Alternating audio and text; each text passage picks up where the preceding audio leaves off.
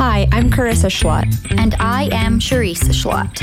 Welcome to Between Us, a podcast that highlights our relationship as sisters, providing a safe space to share our stories. These conversations highlight unity and connection, the through lines that connect all of us as human beings. Before we dive in, we would like to highlight that the views expressed in each episode are a product of our own research and experiences. Our opinions are not representative of any professional affiliations we may have. Episode 21. Courage doesn't always roar. Sometimes it's a quiet voice at the end of the day that says, I'll try again tomorrow. Mary Ann Radmacher. Kimberly Lyall is a dynamic speaker, facilitator, and award-winning consultant whose insights about resilience, growth, and purpose inspire people to live their greatest potential. Through numerous traumas and successes, Kimberly has learned what it takes to thrive through uncertainty. Her mission is to renew your faith in yourself, your hope for the future, and your belief that you can handle anything that comes your way. In a weary world, Kimberly provides hope that there is a positive way forward. Oki, I wish to acknowledge that we are recording this podcast on the ancestral lands and traditional territory of the Blackfoot Confederacy, which includes the Siksika, Kainai, and Piikani nations. This land is also the homeland to Métis Nation, Treaty 7, Métis Regional Zone 3. We pay respect to the Blackfoot peoples past, present, and future. When I started researching the history of Indigenous peoples in Canada and learning the tragic truth, I felt ashamed about what I didn't know. As a European settler, I took for granted the many privileges afforded to me.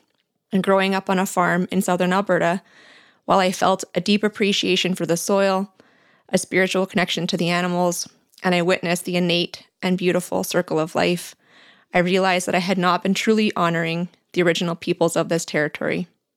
We recognize the thousands of Indigenous peoples from many diverse nations who call Alberta home.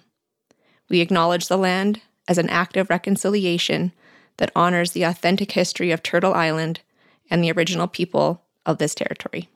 Welcome, Kimberly. Thank you so much for joining us today. Thanks for having me. You are looking glowing and beautiful in red, giving us early signs of spring. Yes. To break up the white and brown and gray that is outside. Thank you. I think we all need a little burst of color in our lives right about now, so I'm happy to bring it. Absolutely. We're all feeling the seasonal affect disorder at this time of year. Absolutely. I don't know, did you want to do any acknowledgement? Yeah, or anything to add there, yeah. Yeah, or is there anything you'd like to add to that? Actually, I was just thinking what a beautiful job that you did in crafting that. I think it's so important with land acknowledgements that they be heartfelt. Yes. It's great to have templates that help us understand, which treaties we're within or which land masses we're located on. But it makes it so much more powerful when it's something that comes from the heart. And I was honored a few weekends ago to receive a Blackfoot name, which I'm still processing what an honor that was and how incredible it was to be part of that and what a gift it was. And I've just found throughout my career, there's been so many times I've been able to work on reserve or work with different Indigenous people. And it's always something that is so heart connected, that work. Yep. So I don't want to add to it per se, but just to acknowledge how much I felt what you were saying and how much I appreciate the love that you put into it, because that ultimately is the whole purpose in the first place of a land acknowledgement, right? Reconciliation, when they say it's about truth and reconciliation, truth has to be part of that. And the truth is what comes from the heart is the truth. So, yeah. Yeah. Chris and I had talked about that formerly, about using the land acknowledgement, but my fear was I didn't want it to come across as virtue signaling. Yes. And so, Chris, you did a very nice job there. So thank you. Yeah, it definitely felt true. And I must say, it's so interesting. I'm in week 12 of the Indigenous Canada course through U of A. And I realized that I was scheduling the learning as if it was like a to-do list within my day. Yes. And then realized partway through that that is the complete opposite of what this is intended to teach in terms of getting to truth, of slowing ourselves down to recognize what is true, to feel that connection to nature, to learn the history, even though it's extremely painful to learn and unlearn. And I caught myself at times needing to take a break, like needing to let one of the lessons really like sit in, particularly after the resident school chapter, which ironically was the one I thought I knew the most about. It was the most painful and the most challenging exam questions to answer. So it's a journey. It's a process. I'm trying to do my part. And yeah. I think what's so beautiful about what you just said, though, is it kind of reflects for me the struggle that we have as a world and a society today to, we have thoughts about the world, or we have thoughts about other people, or we have political stances about issues. And the instinct is to dig into what we think we know, because that's our comfort zone, rather than allow ourselves to sit with other people who have different perspectives and to learn and to sit with confronting things that are different than what we thought, or that challenge us to think a different way. Because once you let that in, then you're faced with the challenge of, what do I do with this now? How do I go forward with this? Mm-hmm. Yeah. And does this change my decisions or who I am? And I just think that, especially politically, people are so polarized. And if we could just do what you're doing, like open our minds to, let me hear another perspective. Let me hear another person's story. Let me hear a different version of the truth I thought I knew. And let me sit with that for a while, and let's talk about it, and let's together figure out how we go forward together, because we are a society, we are a community, and ultimately the best solutions come when we all get to have our say, and we learn from each other, and we adjust and we adapt and we grow. So, but it's not easy, right? It's not easy. So I just love what you said about that, because sitting in it and just recognizing that it's hard and sometimes exhausting and painful, but that's where the magic happens, right? It's where the growth happens.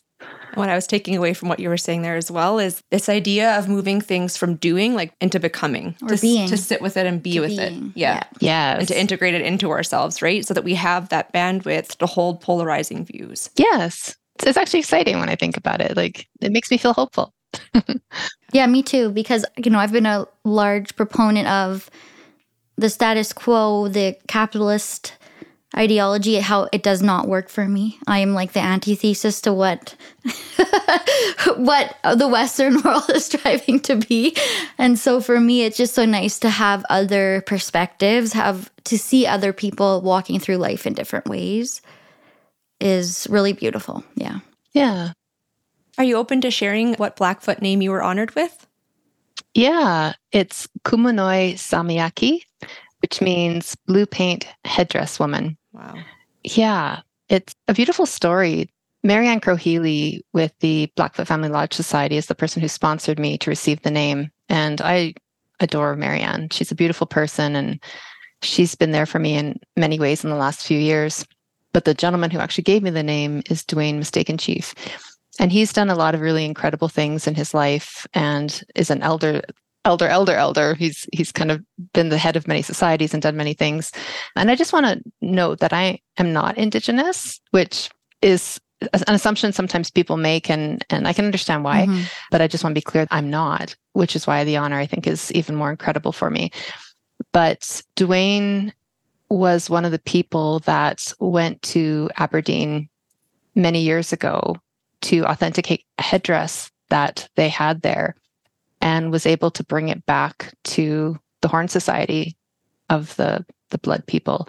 And it was one of the first items that was repatriated to the Indigenous societies. Mm-hmm. And the headdress itself had blue paint in it. And I didn't understand this until Dwayne explained it, but in the society that there's different paints, and the different paints have different status, and the blue paint is the highest status. And of the societies, the horn is the highest status. And so he took a name that was quite similar, basically blue paint coup. It was a coup to bring this headdress back. So when he gave me the name Blue Paint Headdress Woman, I admit I just started crying. It was such an honor, and I can't express, I struggle expressing. I recognize that it's a powerful name, and that with that comes a lot of responsibility to serve and to help and to love. And he talked about, serving communities and giving and supporting and loving. And even when I got the name, he said, now that you have this name, it is a signal to our community that if people need help, you'll give it to them. And so I just feel a lot of responsibility that goes along with that honor and with that name. And I just marvel that I've been so lucky to receive it. Yeah. Yeah, it's really beautiful. Thank you. I hope this is an okay opportunity to transition. Yes. Has that connection always been there for you? I'm curious about that. And then how, I guess from there, we can tie it into a little bit of your story, where you begin. Sure. It's funny. It's been there for a long time. So when I was 20 years old, I was given a Blackfoot blessing by Horace Gladstone. And he was also a member of the Blood Tribe. And it's funny, I met him through the Lions Club. Oh. Yeah. When I was 18, I was sponsored by the Lions Clubs in Lethbridge to go on a youth exchange to England. And I was the first person or the first young person in Lethbridge to be sponsored on this exchange program. So it was a really big deal. And I lived there for 7 weeks with 4 different families in 4 different parts of the country. It was an incredibly life-changing experience. I got to see how different families lived. I really got to see how people who care about their communities, so people who are members of service clubs, etc., do little things every day that make a difference in the lives of others, and how powerful that was. Because I was traveling to different communities, I could see the impact that this group was having on each community. And it made me realize that that whole country was a better place, because everyday people, just like you and me, were doing things in their community to make life better for others. And then when I realized that Lions Clubs is a global organization, it struck me the world is a better place because of this work that these volunteers are doing. And I realized I could be part of making the world a better place by just contributing, right, in small ways every day. So when I came home, I was so enthralled with this idea that I could change the world. And I wanted to give back to the Lions Club. And at the time I was going to college, and they said, well, you know, you've probably got a lot on your plate, but there's this youth camp that is coming to our community, and maybe you want to volunteer there. So I got a hold of the camp director, and I thought, I'll just go and wash dishes or something. And his name was George Takashima, a brilliant man, beautiful man. He said, oh, I'd like to put you in charge of the leadership program for all the students who are coming from around the world to this camp.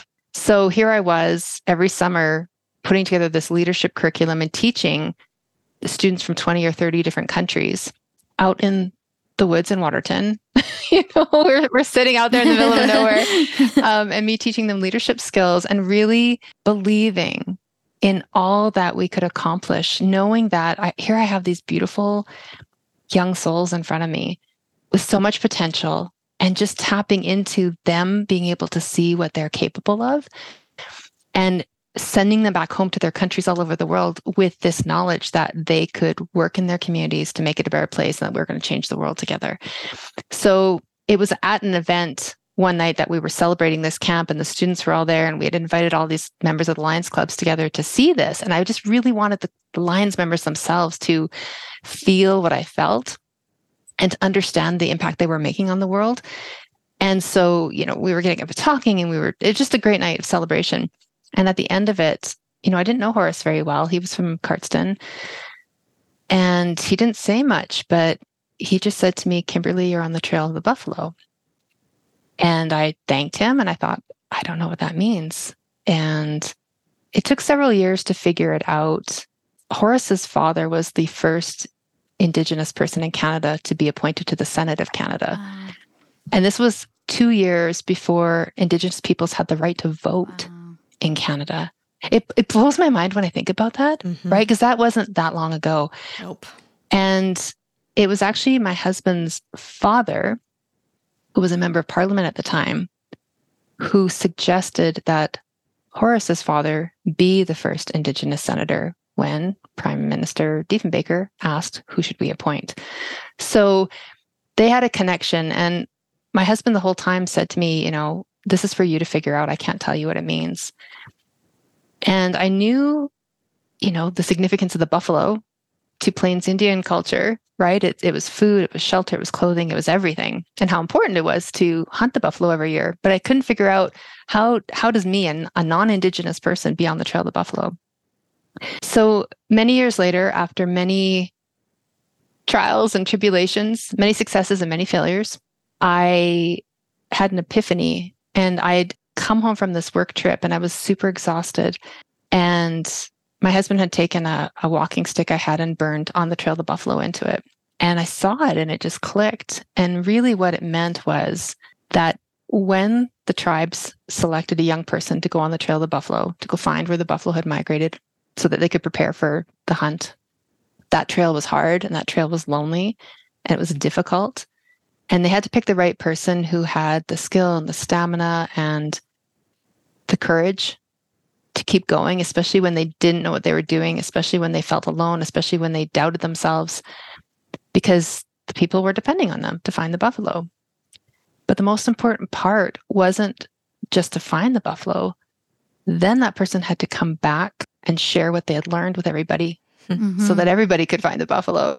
So what Horace was telling me all those years ago was, Kimberly, you are going to walk some hard paths in your life. And up until that point, I already had. And you're going to learn so many things along the way. And then you're going to come back and you're going to teach others. You're going to share those lessons with other people. And you're going to help them understand that they have the ability and the talents and the courage to walk their own path and find whatever their buffalo is.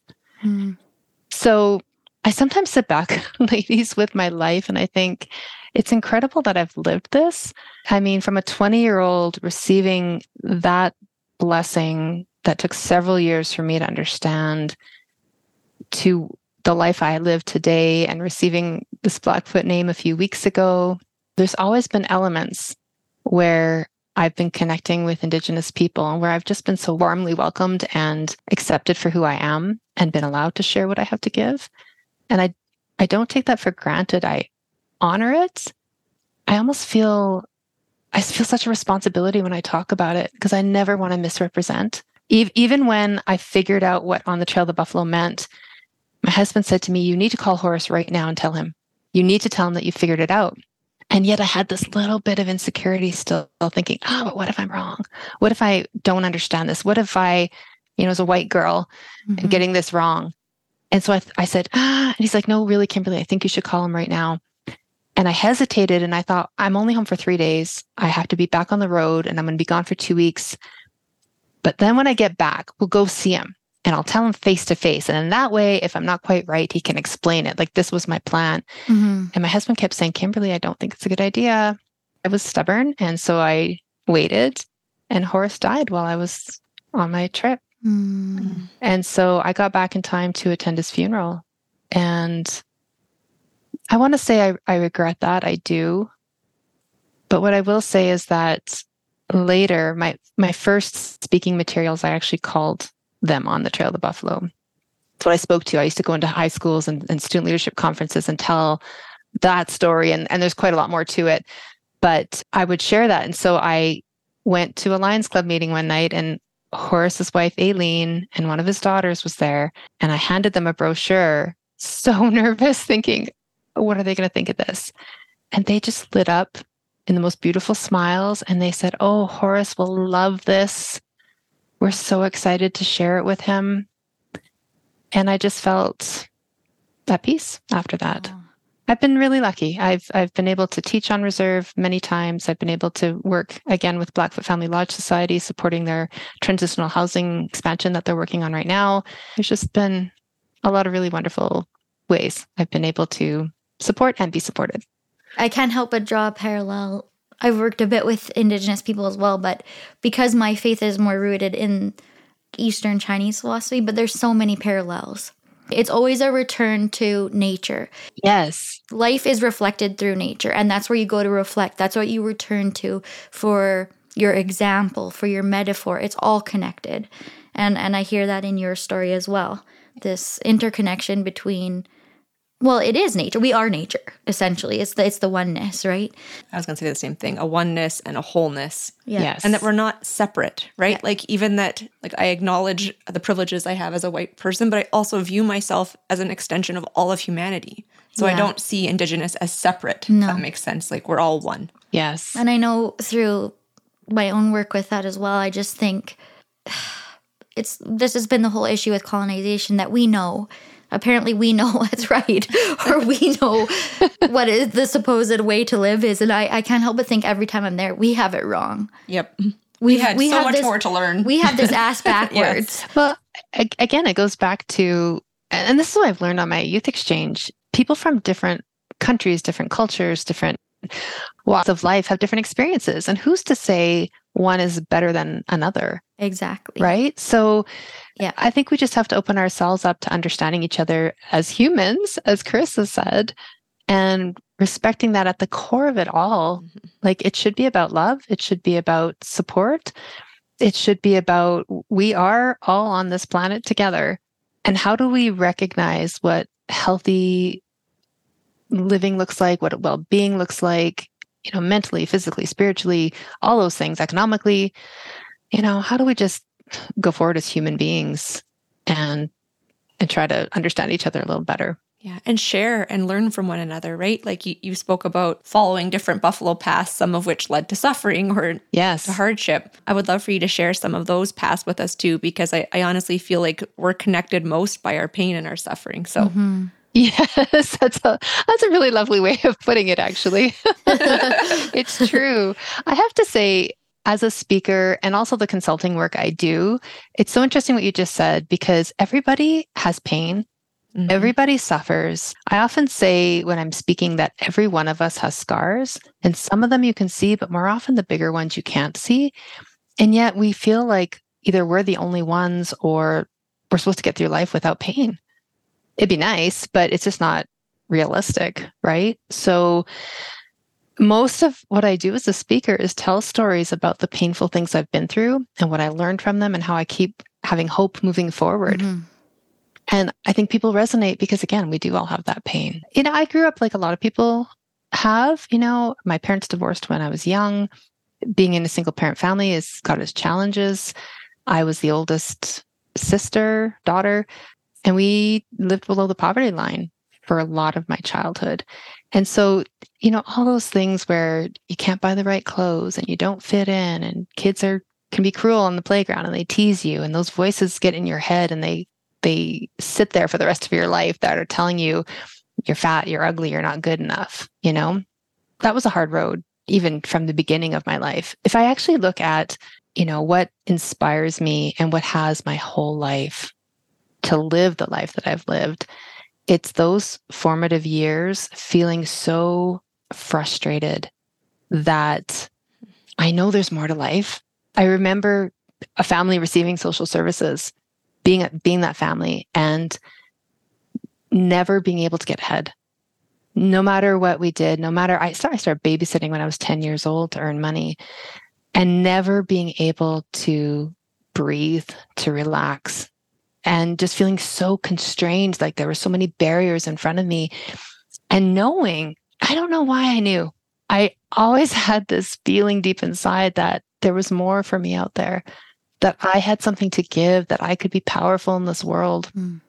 And every time these barriers were put in front of me, this frustration that life can be more than this. And I just remember promising myself that one day I was going to work really hard and I was going to make it in this world. I was going to prove my value, and I was going to go out there and I was going to change things. I was going to get in front of decision makers and I was going to say to them, this is what it's actually like to live in poverty, to have the system not help you when it's supposed to be there to support you. And we're going to change it so other kids and families don't have to feel this way. And so, there was that. And after my youth exchange, when I got back and I went to Lethbridge College and got my business administration diploma, I started working with Community Futures in Tabor, went out there for a year and a half, great experience, and then started working for Chinook Country Tourist Association as their marketing coordinator. I had zero background in tourism, but I had my business diploma. And afterwards, I remember when they hired me, they said, you were the least qualified candidate, but you had so much passion in telling your stories and you just brought us in. Your enthusiasm made us realize like we had to have you, which was great feedback. So I did that for almost 2 years. And then our general manager left and I applied for the job. And at first the organization didn't want to put me in that job. They said, you're too good at the marketing. And in my brain, I thought, well, if I can't grow here, I'm going to leave. So they let me apply and I ended up winning that job. I had these great dreams. I was going to revolutionize. I was going to, I loved my country. I loved my home. I loved Southern Alberta. And I thought, we need to celebrate all that we've got here and just show our potential guests what we can be. And I was working on this 2-year plan, and almost all the way through it, we had a tragedy strike where the finance manager that I hired stole a whole lot of money. She forged my signature, and the bank didn't catch it. The auditors didn't catch it, and bankrupted us. So here I am, 28 years old, the head of a nonprofit that's been around for over 30 years, completely bankrupt. And then it got worse. 3 weeks after we discovered this, that lady died by suicide. And wow, that was years ago, but every time I share this story, I remember I'm back in the lawyer's office, sitting there as he makes a call, hangs up and tells me this is what's happened. And just remember feeling like this bucket of water had hit my face and thinking, my immediate thought was, why didn't she call me? I would have helped her. And then being stunned at that thought, because the 3 weeks prior had been so hellish, so horrible, had completely uprooted everything I thought about life and all those around us that were suffering and just in agony over what had happened. Mm. It was just tragic, going back to the office, telling my staff. Victim services came in, which they were amazing. I can't say enough about that program, how wonderful it was. The media showing up, I'm on camera less than 2 hours after finding out, talking about what a tragedy it is that someone has lost their life over a decision that they made. Mm. And then coming to work the next day, realizing not only do I have a bankrupt organization, the person who created the crime is gone, the money's gone. She had a gambling habit, it turned out. And now what? And having to decide, do we rebuild? Like, why do we exist in the first place? Just crazy. But I will say, as awful as that situation was, and it was terrible. Yeah. I learned so much. I learned so much about organizations and people. You have to understand your mission and your purpose and why you exist in the first place. It's so important because that's how you decide how you're going to move forward. And we worked really, really hard, but we turned that organization back around. And 3-4 years later, our auditors stood in front of the room, new auditors, and said, I've never seen a turnaround like this in my entire career. Yeah. I had actually expanded the organization. We were doing groundbreaking work that was leading the province and the country and how tourism was being approached. It was incredible. I also ended up with post-traumatic stress disorder. I mean, I don't want to paint this picture as though it was all roses, right? It was a horrible time, incredibly painful. I did what I think is a reaction for a lot of people when they go through trauma, which was just to close down on those emotions, to bottle them up. All I could think was, I have to fix this. I have to fix this because I've just ruined everything I've worked so hard to build. Even though it wasn't me that did it. I wasn't the person who stole the money, but I felt responsible as the CEO. And so, I just worked really, really, really hard. And then once the organization started to even out a bit and things looked like they were okay, that's when I burnt out and really went to a dark place. Just all the emotions, the anxiety, the panic, the weight of what had happened. And it took years to work through that. Yeah. Well, thank you so much for sharing that. I'm just drawing so much parallel, I think, between you and Krista as humans, as you're sharing your story. I couldn't help but seeing Krista in that same, like how you're sharing. I always felt like she had this openness to the world, and this is what I kind of felt through you, is that there's more to life. There's this, I have a bigger purpose. And transforming that pain into a passion and using it like fuel for something that is much bigger than you.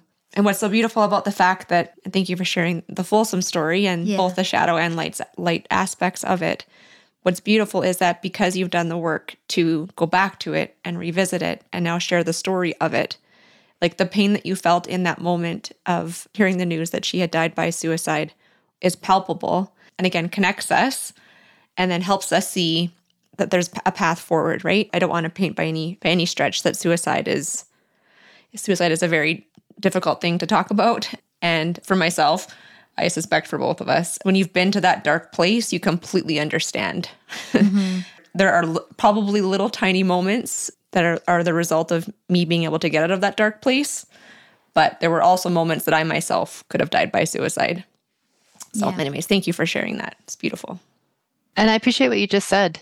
I really, it's amazing to me, especially lately, how many people I've talked to who have said, and when I say I mean them, but myself as well, that you sometimes don't realize how far you can fall, how hard the ground is when you finally hit it.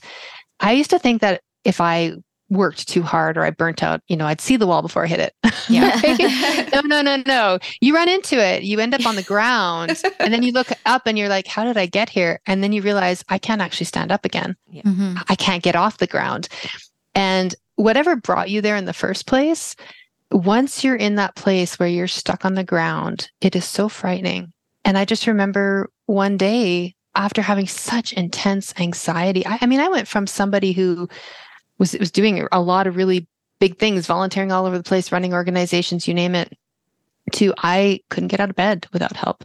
I couldn't eat. I couldn't drive.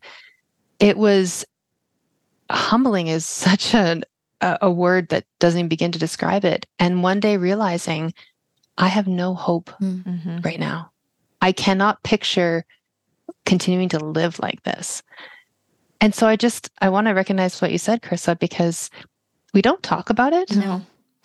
And yet, I think if more of us did acknowledge how scary it is to be in that place and what it takes to get out of it, and to have empathy for people who make the choice to end their lives, it's because there's so much pain. Yeah. It's just you want an end to suffering. Yeah. That's what it's about. And ending your life is more comforting or perhaps less suffering than living. Mm-hmm. So when you were on the floor, when you thought you would see the wall coming and didn't and fell down, yes. How did you eventually learn to stand again? I had a ton of support. I mean, my husband, he was the one who would say, okay, you need to get up. Okay, put these clothes on. All right, eat this. The compassion and love it took to stand beside me through that period, I can't even, I say I can't imagine it. I can because he was there. And later in life, when he got sick, our roles reversed. But the patience and the love it takes to sit with someone, you can't solve it for them. You can't. No. But I knew I wasn't alone and that he gave me his strength when I needed it. And there were people around me all the time that were giving me strength when I needed it and could see and keep reminding me that there can be better moving forward. So that was huge. Over the years too, I have a psychologist that I am very thankful to have and adore, and getting therapy to help through that is critical, I think. Yeah. So it was that. And the little things. I remember one day in particular, it was shortly, actually, I think it was the same time as I just realized not having hope, but he had me write a letter. He said, I want you to think of someone in your life who you're really upset with right now and write them a letter. And I want you to put in there everything that's hurting you, just get it out. And I thought, okay, I picked a person. And I thought, I'm going to feel so much better when I get rid of this anger and this frustration, right? And I sat there and I wrote and I wrote and I wrote and I cried. And when I was done, he said, okay, how do you feel? And I said, I feel worse. How can I feel worse? This is terrible.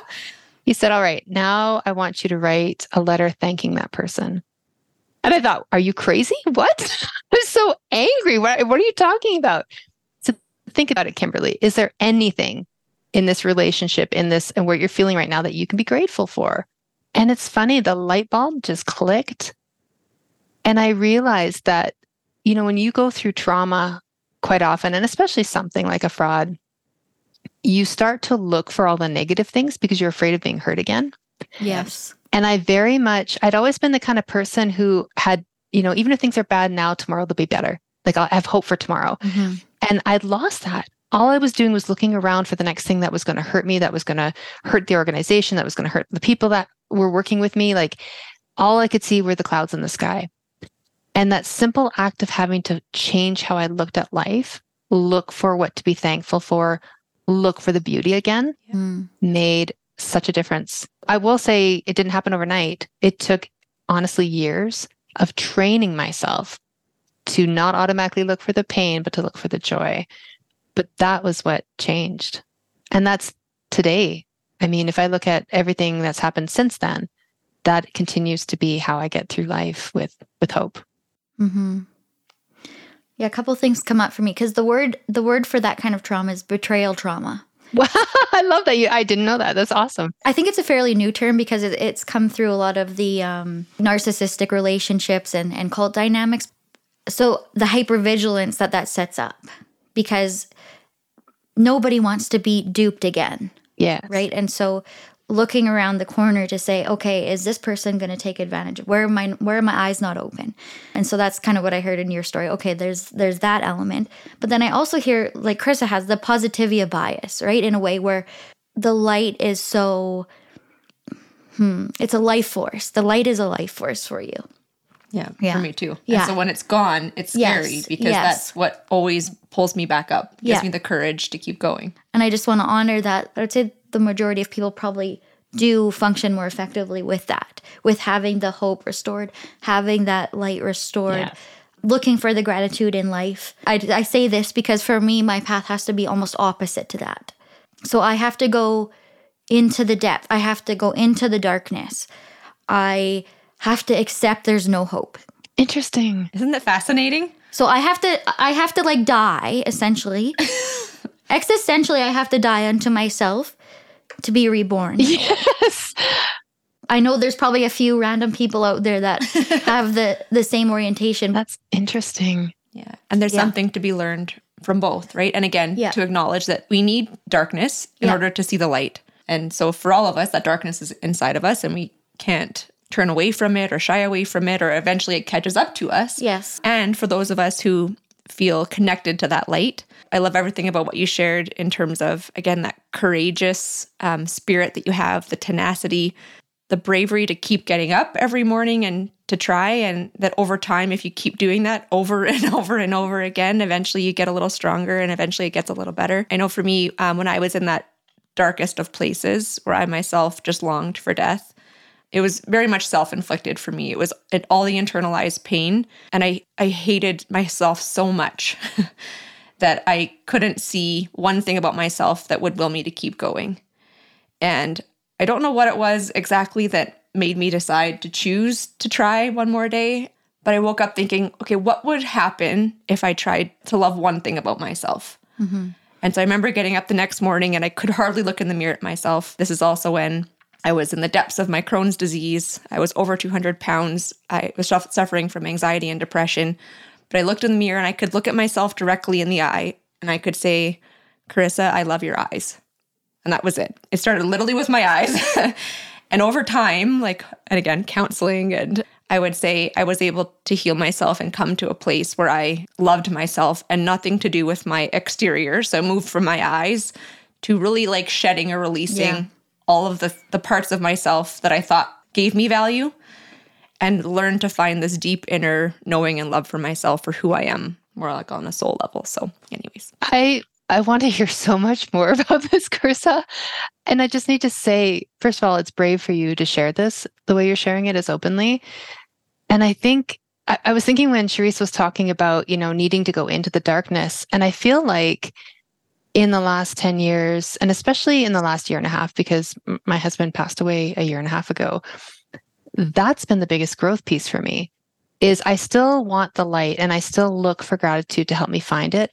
But I've also had to learn how to sit in the discomfort and quit running from the pain. Yes. Mm-hmm. And to figure out, where's the pain coming from? And sometimes it's a minor thing, a decision I have to make.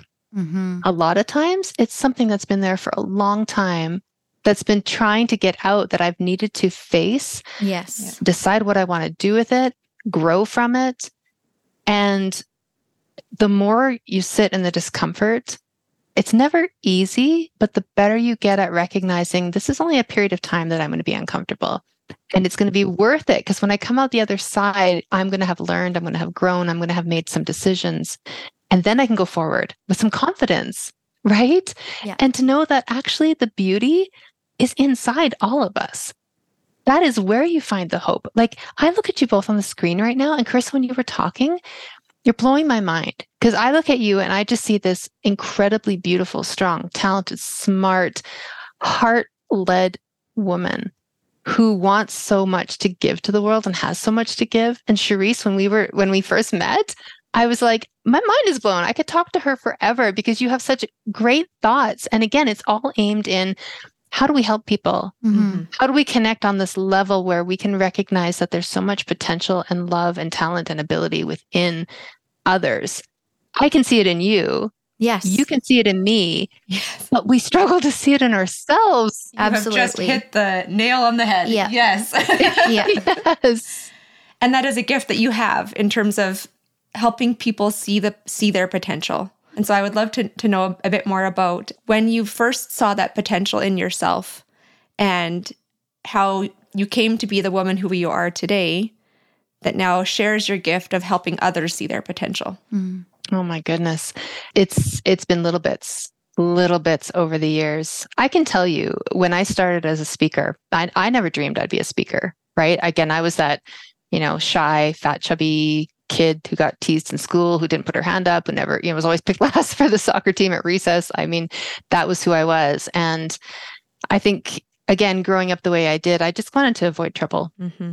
It was during teaching at that youth leadership camp, which I actually ended up being at for 15 years. Wow. Yeah. So the founder of the camp, George Takashima, was a pastor. He had moved to Lethbridge to be the pastor of the Japanese United Church, but his former career had been as a school teacher and a principal, which I knew, but okay, didn't think much of. Really, that was the impetus for him forming the camp. He thought young people, high school age, had such incredible potential and that giving them leadership skills at an earlier age would help them to realize that.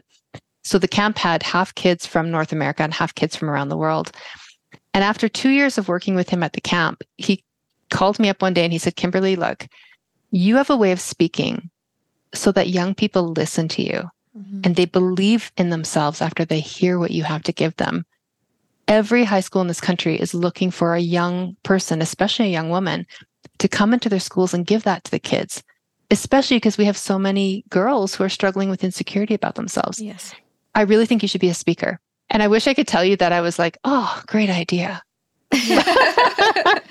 But like, oh, hell no. Exactly. I'm like, I'm not a speaker. I mean, geez, glad you love me, but no, like, I can't do that. George was one of these guys that once he made up his mind something was going to happen, it happened. So he just kept pushing. He just kept saying it. And I was like, oh, no, George, I can't do that. No, I'll come to camp, but I'm not a speaker. Until one day he called me and he says, okay, here's the deal. I am the president of the National Student Leadership Association. All the student councils and all the high schools across Canada belong to this. And our national conference is in St. John's, Newfoundland this fall, and I've booked you as our keynote. And I went, what? And he says, yeah, we're going to pay you $500 and we're going to fly you out there. And this is the day you're speaking on. And I know that that's pretty intimidating for your first formal speech. So I've also booked you at a high school in Lashburn, Saskatchewan, 2 months ahead of time. So you get a chance to practice. And I just thought, okay, I have to do this now. It's so incredible that, again, what we just talked about, he could see the potential in me and the talent. Yes. Mm-hmm. I, because of my insecurities and fears, didn't want to see it.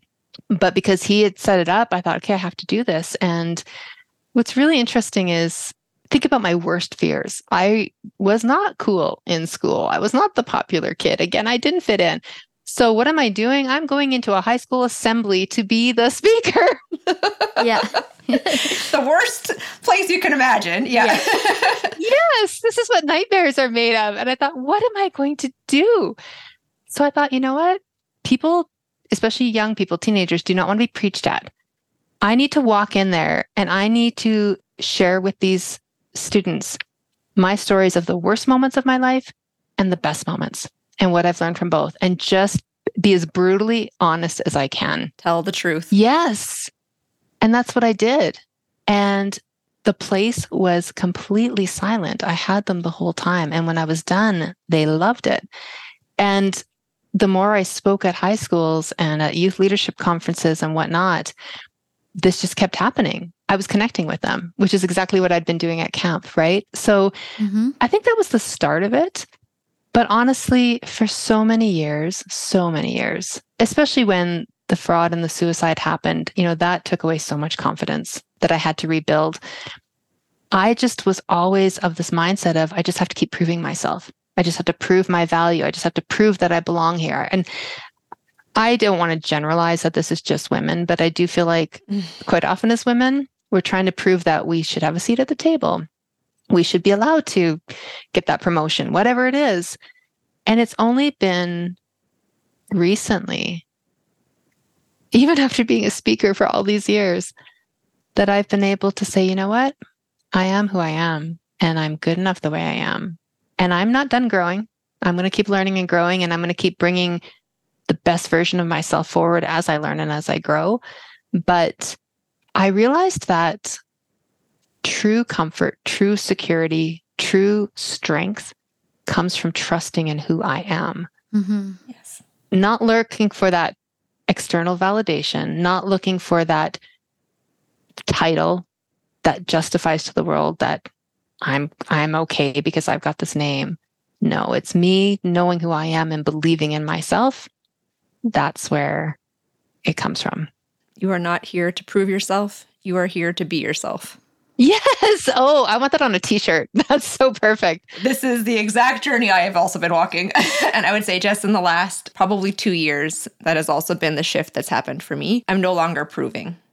I'm here showing up as my vulnerable, authentic self in every room. And my kindness doesn't imply weakness. I'm kind and I'm strong. Mm-hmm. I'm vulnerable and I'm succinct. Like we can be these multifaceted human beings. We don't have to fit into any box. And we don't have to be anything that anyone tells us to be. Yes. Honestly, I think this is a bit of a gift of being an outsider. The very stereotypical male gender idea, right? Because they're on the inside, there's so many almost more barriers to stepping outside of their box. The gift of being an outsider is because we realize I never fit in that box to begin with, and I don't want to. And so I guess I just want to bring a little bit of empathy too to the other side. How do you see the box when you're in it? Well, and the box has been working for them for a long time. That's interesting. Yeah. And Kimberly, I just want to also touch on the identity piece that you had, because I see this parallel with you and Chris as well. For me, it's funny because if I have to prove myself, I can't even begin. Because I know proving, I've already lost. Because I'm like, you already don't believe in my wholeness, in my potential. You can easily decide at any moment if that's true or false. Yeah. If that makes sense. So to me, it feels like that's nothing about me and I can't even begin. I can't win that fight. I love that because it kind of takes it out of the equation, right? Yeah. Whatever that illusion of a perfection or ideal is, I cannot sustain that. I'm a very flawed human. Well, and because the expectations that you set for yourself are insanely high. Yeah. So it's your I can't even get there to begin with. Yes. But I think Krista has enough confidence or belief that you can meet that idea. I guess the hard part of that is then it becomes a part of an identity. And so what I'm hearing in your story with the travel is like so much of yourself gets invested in that. Yeah. Not only are you grieving the loss of a job, it's the loss of a self, right? It's an existential loss. Totally. And I think it's tied to what is success. Yes. Right? Like as a society, we're so driven with being successful and what does that look like? And it's actually courageous to say success is working a 4-day work week or taking the weekend off. Yeah. Or staying home to be with my children or whatever that looks like. I think especially those of us who feel like we need that external validation, having those titles or those symbols of success, and you never actually get there. Like this is the thing, right? You get to that milestone, you're not celebrating that you got there. You're already thinking about the next thing that you need to do, and you're never actually content, happy. Yeah. Yeah. Kristen, and it never feels like how you think it's going to feel when you get there either. Like I'm driven by this feeling I'm going to get once I arrive. And then once I arrive, I'm like, nope, still not enough. Like you still don't feel the full sense of fulfillment. Yeah. So it's shifting that, right? It's coming up with something different that says, what is success or what does contentment look like? Or what does purpose look like? And how do we live in the now? Yes. I've had to accept, I'm going in accepting I can't do it all. Because I know for me, being in treatment and being so close to death, I have to realize just being alive sometimes is enough. and your presence is enough. The space that you hold for others, particularly in our family, I can't give words to the gift that is just by you being, like just by your presence. Thank you. Without having to do anything. Because you do that. You have built your life in a way that leaves space for every single person in our family. Yeah. I think that's what this past 6 years has been for me, is accepting I can't do the rat race. I can't. I've tried so many times and failed that I had to accept, okay, I have to throw that out. That isn't what I can do. Yes. And now you get to build a new way. Yeah. I was just going to say, I think it would be so wonderful if most of us would recognize the rat race is not healthy. It's not real. We've all talked about COVID to death and what it did to our society. But I think for a lot of people, those first months of suddenly you can't do the rat race anymore was such an eye-opener. And for some, it might have been a bit of a relief. You know, I've heard people say almost like they don't want to acknowledge it, but wow, it was great that suddenly I could just not have to do that. For others, it was incredibly uncomfortable because now that that space isn't filled up, maybe things in your life that you didn't recognize you wanted to change or needed to address are staring you in the face. I mean, there's a million different reactions to it, but I think it showed us that, you know, it's not, the rat race is not healthy. I just can't think of any other way to say it. And what concerns me is that here we are now, 3 years later, and we have embraced the return of the rat race. Yep, I know. I was hoping it wouldn't go back to the full. Yeah. And that's where we have to do what you're doing, which is making a decision to say, this does not work for me. So what does work for me? And how do I be intentional about how I'm going to use my energy, use my talents, show up in life so that, again, whatever my version of success looks like, my version of happiness, my version of purpose, I can actually live that. I do want to own in saying that, though, that comes from privilege because I can. Yes, that's true. There is a very real financial element to life. And because I have supportive parents and family, I can do that.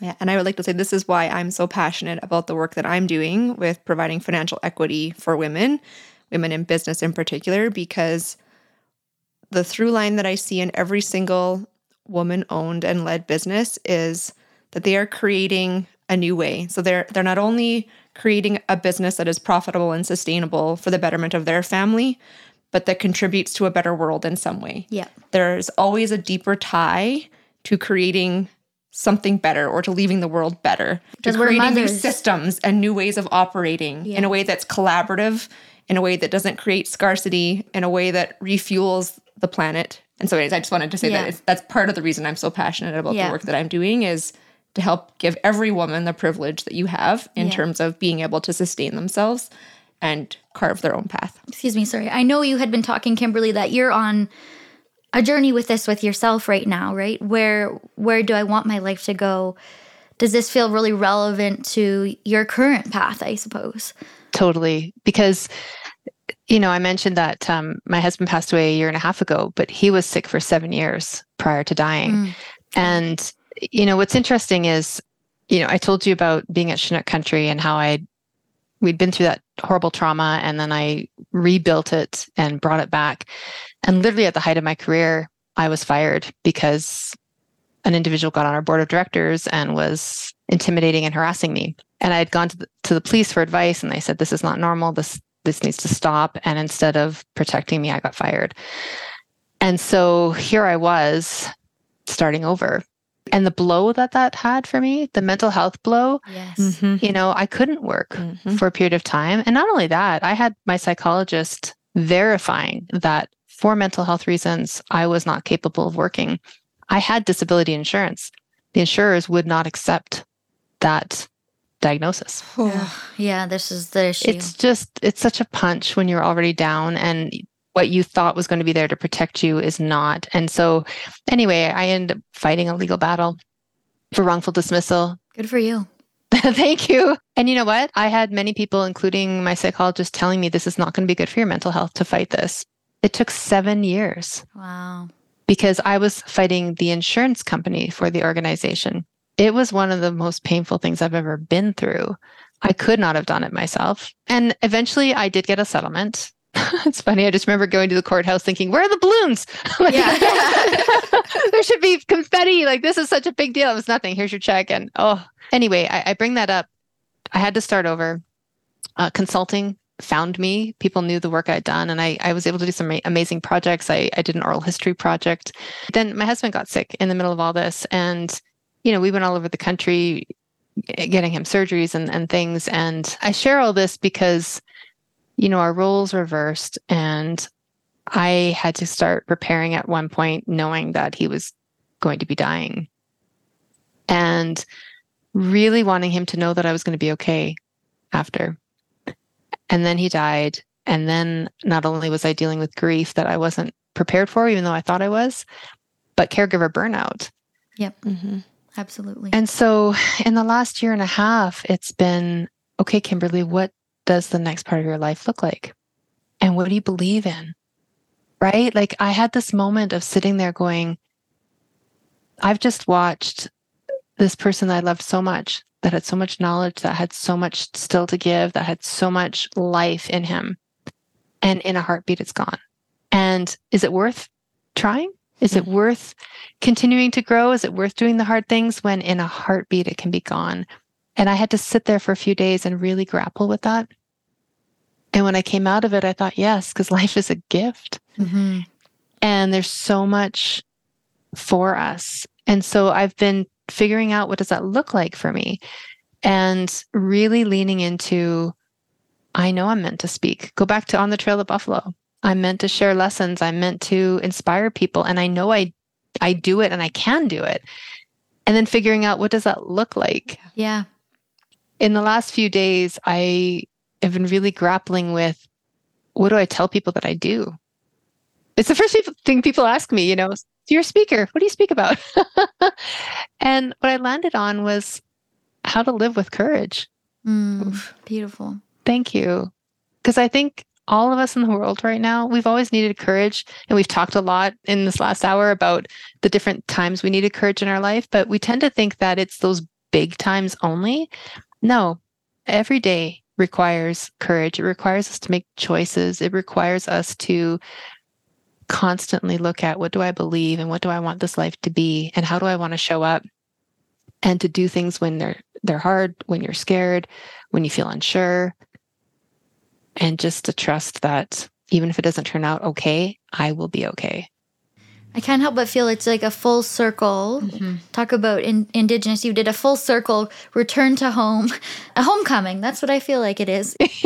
Yes, I love that. And this idea that all of the gifts and support that your husband gave to you, you returned to him. Just like in those early days when you were given the path of the buffalo and your Blackfoot name, that all of those things that they saw in you, your courage, your benevolence, your truth-telling, your grace, your light, you are now giving to yourself. And because that is who you are sharing it with everyone else. So thank you for the light that you bring and for the gifts that you share with each of us. Mm-hmm. Thank you. I love what you just said, Krista, about learning to give it to myself. That's actually probably the cherry on top right now, is all that time thinking I had to prove myself. Being able to finally give myself love is probably the greatest piece of growth. Mm-hmm. And it's, yeah.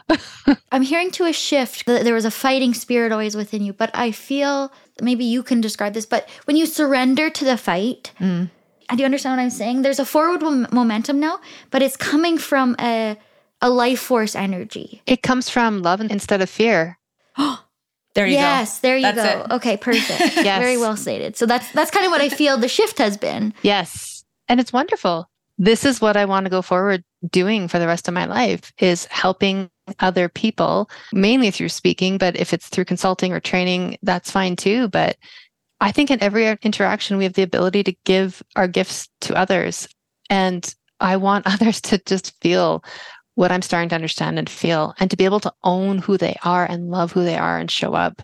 Wow, what could we create if people felt that they are free to do that? Yeah, I want to live in that world. Yeah, me too. Me too. Well, I can't think of a better place to wrap up our conversation than there. And if you're okay with it, we would love to then jump into the fast 5 questions to wrap things up. Yeah, let's do it. I'll try to be fast. What is the funniest thing that has happened to you lately? Oh my goodness, this was yesterday and it was not funny at the time, but I think it's funny now. So I was going through some of my speaking videos to pull clips to put on YouTube, and I was using Clipchamp, and I am not technologically savvy. So for me, it's literally where can I cut and download? And I just pulled together this clip and I had downloaded it and I had uploaded it to YouTube, and there was no sound. I thought, what did I do wrong? So I kept trying again and again. I Googled, there's no sound. What do I do? An hour and a half of this. And then I realized that I had the speakers turned off. I gotta love that. So that's relatable. Yeah. Yeah. You have to laugh, right? I was like, it's time for a break. Yeah, exactly. My worst fear is when I can't find my phone and I'm looking for it everywhere and realize like I'm either on it while I'm looking for it or it's like in my pocket. Like, yeah. And what is your favorite place in the world? I actually don't have one, but I will say anywhere in nature. So whether it's Pavan Park or I have a little cabin on a lake in Saskatchewan, or when I'm back in England, or I just love being anywhere in nature and anywhere the sun is shining. Oh, Me perfect. too. Chris is a sun baby too. My favorite place is on my deck, only in the spring and summertime. In the winter, I look at it from the inside. But in the summertime, sitting on my deck with the sun shining and yeah. And sis, what's your favorite place?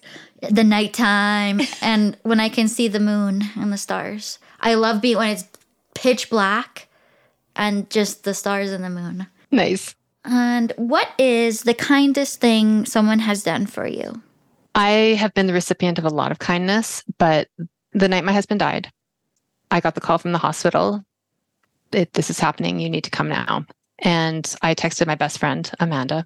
She met me at the hospital at 4 a.m., sat with me as long as I needed to be there, drove me home, poured me a big glass of brandy, and sat with me until about 10 that morning.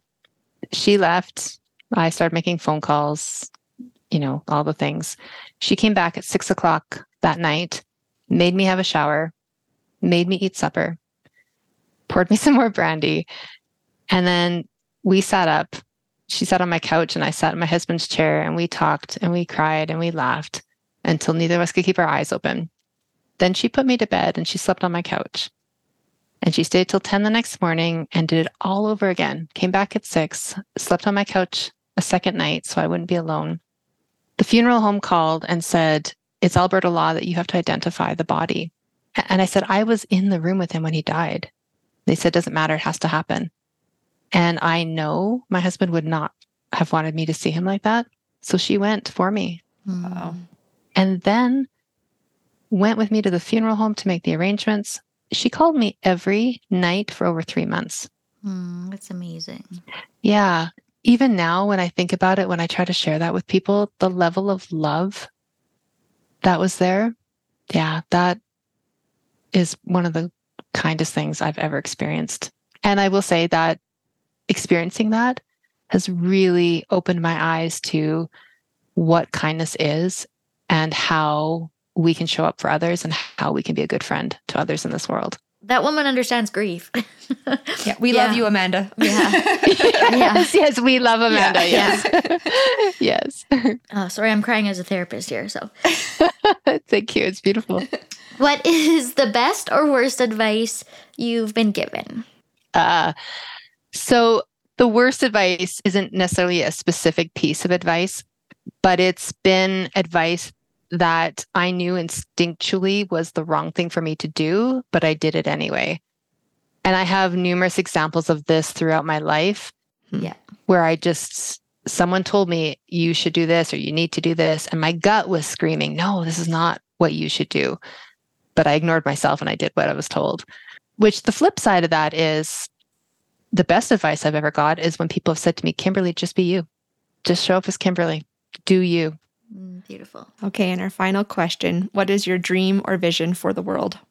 Oh, I feel like we've talked about it. Mm-hmm. My dream is where we can all show up as ourselves with all of our scars and all of our gifts. And we can listen to each other and we can learn from each other and we can meet in the middle and we can look at what we want to do differently and better in the world and not be polarized my side or your side, but our side. And we can fix things and we can make the world a better place. And we can do it from a place of love and support. And we can feel good and share in what each other brings to the table. That is my vision for the world. Yeah, you're a beautiful soul. Thank you for offering to share your time with us and with all of our listeners. We appreciate you. Thank you for asking me. And thank you both for creating this space for these conversations. I think that you are making an impact on the world, and I'm just so glad to be a small part of it. Oh, I guess we need to say, though, where can people find you? How can people find you? We cannot forget that. No problem. My website is KimberlyLyall.com. So KimberlyLyall.com. I'm also available on Instagram, Kimberly Inspires, Facebook, and LinkedIn. And if nothing else, follow your podcast and reach out to Chris or Charisse, and they've got my number. I'm happy to connect with anyone. Yeah. Amazing. And we'll link all that in the show notes as well so that everyone can find you. Awesome. Thanks for having me. This was wonderful. Yes, thank you so much for coming. Hi, my name is Bodie. I hope you stay safe. Hi, my name is Gabe. I hope you have a great day. Audio production by Joel Vargesi at Lewis Studios.